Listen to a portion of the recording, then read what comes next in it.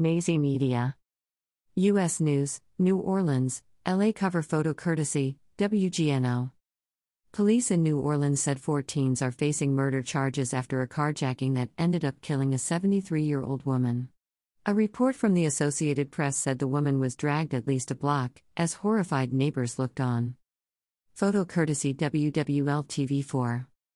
Because of their ages, the teens were only identified as a 17-year-old boy, a 16-year-old girl, and 2 15-year-old girls. The incident reportedly happened on Monday. 2 of the teenagers were turned in by their parents, within hours of the incident. All 4 have been charged with second-degree murder charges. Police Chief Sean Ferguson said he was going to request to the district attorney that the teens be tried as adults. Ferguson said the 73-year-old woman died after she became entangled in her seatbelt as the teens sped off in her car. The door reportedly closed on the seatbelt, and 73-year-old Linda Fricky was stuck in it. Nazi Media.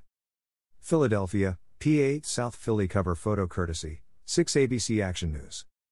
Philadelphia police say a teenage carjacking suspect drew his weapon on police officers who were attempting to arrest him, causing an officer to fire a shot at the teen suspect. 6 ABC Action News reported that the incident began when police located a vehicle that had been taken at gunpoint in a carjacking on Whitaker Avenue on Tuesday. CBS-3 Philly.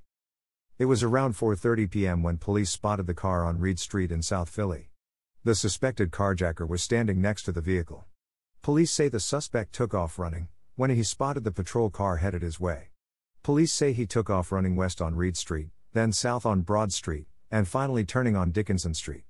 It was at that point the suspect ran into 2 approaching plainclothes officers. One of them attempted to apprehend the suspect. The suspect brandished his weapon. The officer pulled out his weapon and shot at the suspect. He missed, but the police were able to wrestle the suspect's weapon away from him in the commotion that followed the gunshot. The 17-year-old was taken into custody.